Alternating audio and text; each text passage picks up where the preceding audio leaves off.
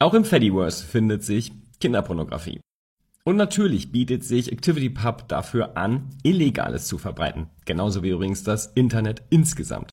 Dezentralität geht einher mit Verantwortlichkeit und die hat jeder, der eine Instanz zum Beispiel bei Mastodon betreibt und im Zweifel andere Instanzen ausschließen muss.